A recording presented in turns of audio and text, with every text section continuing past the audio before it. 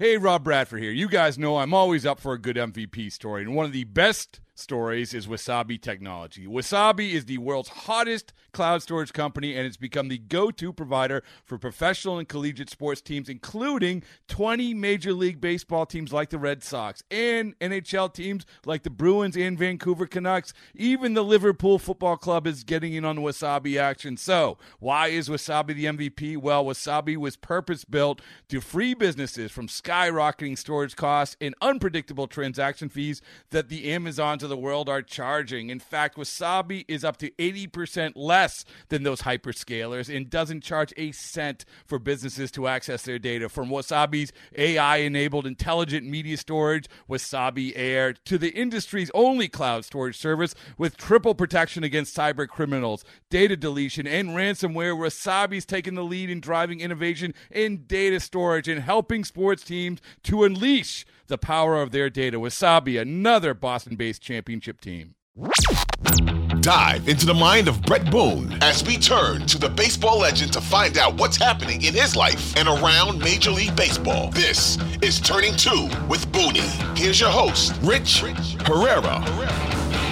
All right, let's do some baseball stuff. You got it. How good are the Atlanta Braves? As good as advertised. I've having some debates lately. Who's the best team? Is it Baltimore? They said Tampa Bay is fading. Yeah, they've lost some. They obviously had a problem recently with their young star Wander Franco. That's all. This is alleged stuff, but a little bit of turmoil gone over there. McClanahan, their ace, goes down. But man, Tampa Bay, if it's one thing they're resilient. They're hanging in there pretty good. They're only 2 out in the East. Everybody's talking about Baltimore. It was a thing for a long time. We said it's a feel-good story. It's nice. Baltimore being at the top of the league. Now it's turned into it's a little bit more than a feel-good thing. These guys are really good, and especially the back. Yes, especially the back end of their bullpen. I mean, that Bautista, he makes me glad that I don't have to swing a bat. The back end of that bullpen is as good as it gets in Baltimore. Those kids are young. They're fiery. They've got that it factor right now. They've got that look in their eye when they take the field. They know they're going to beat whoever they're playing that night. They're winning close games. So I think Baltimore's a real deal now, not just a feel-good story anymore. The Texas Rangers, I think they're as good as advertised. And Eovaldi has been on the shelf for a while. He's going to be back. You're going to couple him with Scherzer, Gray, Montgomery they got from St. Louis. Texas did a lot at the deadline. They made themselves the best. I thought they had the best deadline out of all the teams. Texas still a top team. Houston, they're the ones. Houston and the Dodgers. Nobody's talked about the Dodgers all year. The Dodgers have no pressure on them. All we talked about with the Dodgers, a year ago, they won 111 games. And all everybody's talked about the Dodgers this year is, they didn't get any better this offseason, which is true. Right. They're a little bit of a different look team than they were a year ago. Urias isn't having the year that he's had. Kershaw still is. He's been on the shelf a little bit. He's back in action. He's still got a 2.5, 2.8 ERA. Kershaw is still doing it at his age. One of the greatest lefties of all time. But I'll tell you, they're sneakily being there. I'm looking at the Dodgers. They've got a 10-game lead in the West. Right. They're 73 and 40. The Giants faded. Diamondbacks faded. Giants faded.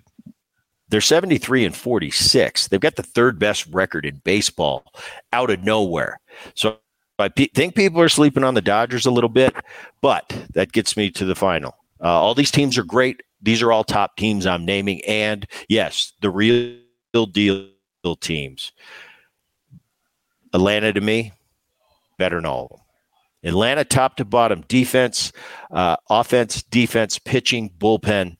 They're the most complete team out there. And they're professional. They've been there. They've done that. They have a little experience. This group of players has the experience of going to the postseason. They have a great staff over there. I just think, for me, they're the top team in baseball. But as we know, Rich, we get to that tournament, and it takes off, and it's going crazy with these to win a World Series now, you got to win 4 rounds of playoffs, 4th being the World Series. So many grenades there. So nothing's for sure. And we can do the on-paper thing all we want. The bottom line is it's crazy. And history has shown teams that get in late, those wild card teams, those guys that are fighting the month of September and sneak in, tend to do well in the modern day playoff schedule, the way it's set up. So I look for all these teams, and I look for, who knows? I mean, I was looking at this.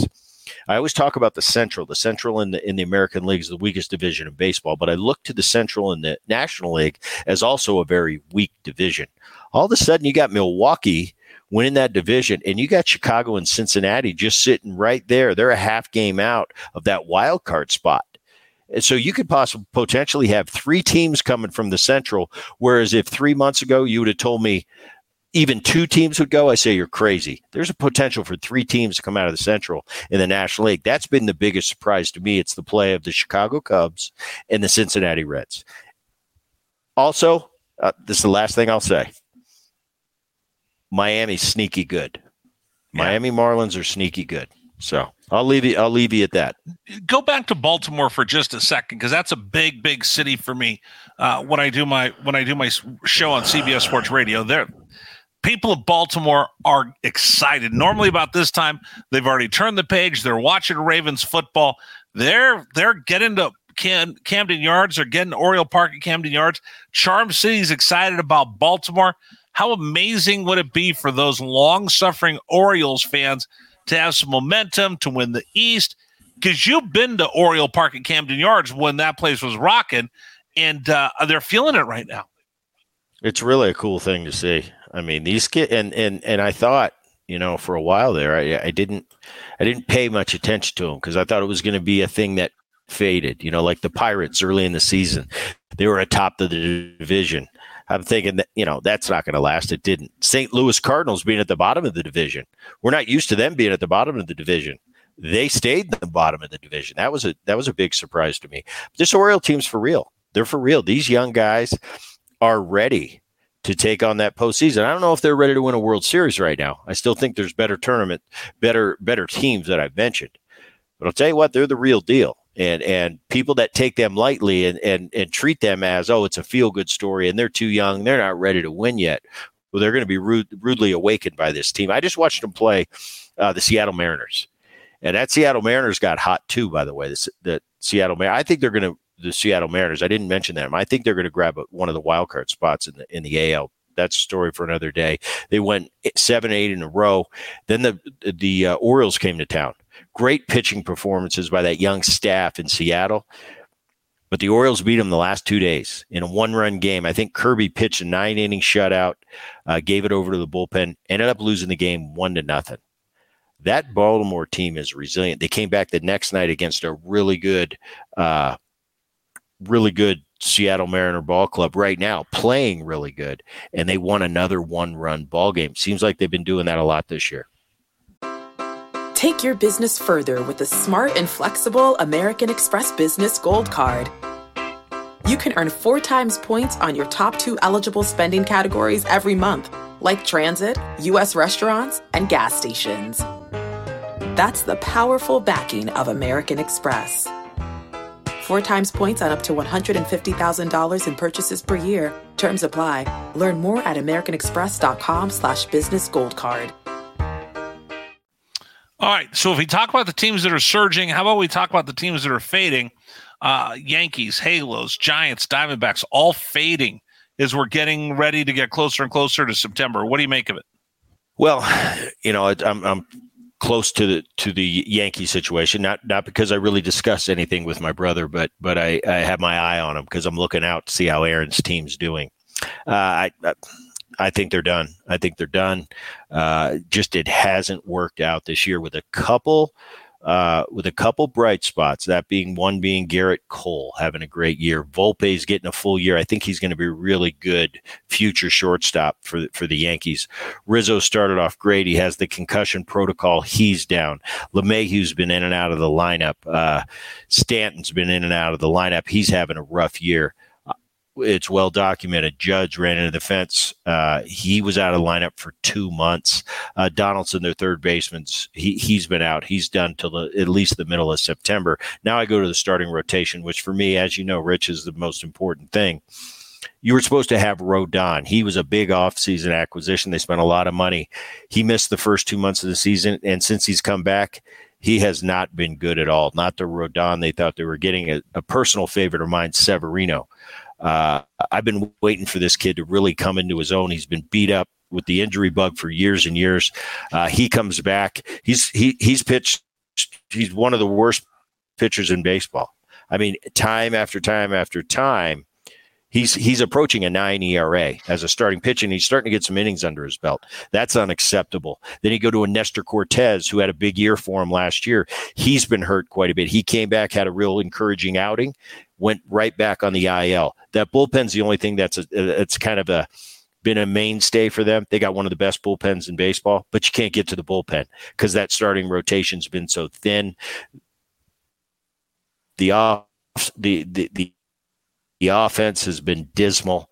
I never like to officially write anybody off at this stage with 6 weeks to go in the season, but without being 100%, I'm writing the Yankees off this year. It's just not their year. They just don't have the personnel. They just don't have the roster. They don't have the health to get ready for postseason baseball. That's just what I'm seeing in the last month of that Yankee ball club.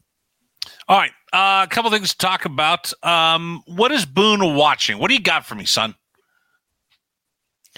I wrote this down for you today because I didn't want to forget. Let me go to my phone where I did. Okay. Show I watched Netflix. It's called Collateral. Now, I got on The Bear. We had Joel McHale on a few weeks ago. He's got a small role in The Bear. I started to watch The Bear the other day, and I hate to say it, man, there was a lot going on. In the first half hour, they were in the kitchen. They were yelling at each other. There was too much going on. Went over to The Collateral, which is Netflix. It's a thriller. It's based in London. The pizza delivery boy delivers a pizza, gets shot. It's a murder mystery. I like the way it's shaping up. I'm midway through episode 2, season 1 of Collateral. I think it's going to be really good. That's what I'm watching. All right. And let's leave off the way that we always do, talking about what's hashtag Boone approved. I got one for you today. You ready? Here we go. Boone approved. Artificial intelligence. AI. Is it Boone approved or not? I think it's really cool. It's cutting edge.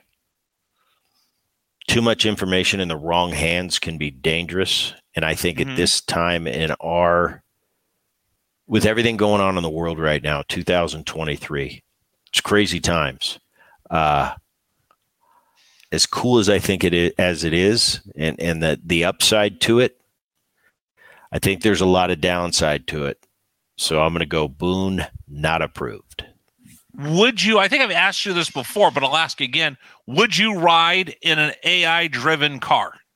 Like a Tesla? Yeah. Man, that's a good question. I think I would. I think the data says the data would test out that it's safer than a human driving the car. But you hear that one crash out of millions of trips on the AI-powered car. You hear about that one crash, and you go, wait a minute, if I was behind the wheel, we wouldn't have crashed.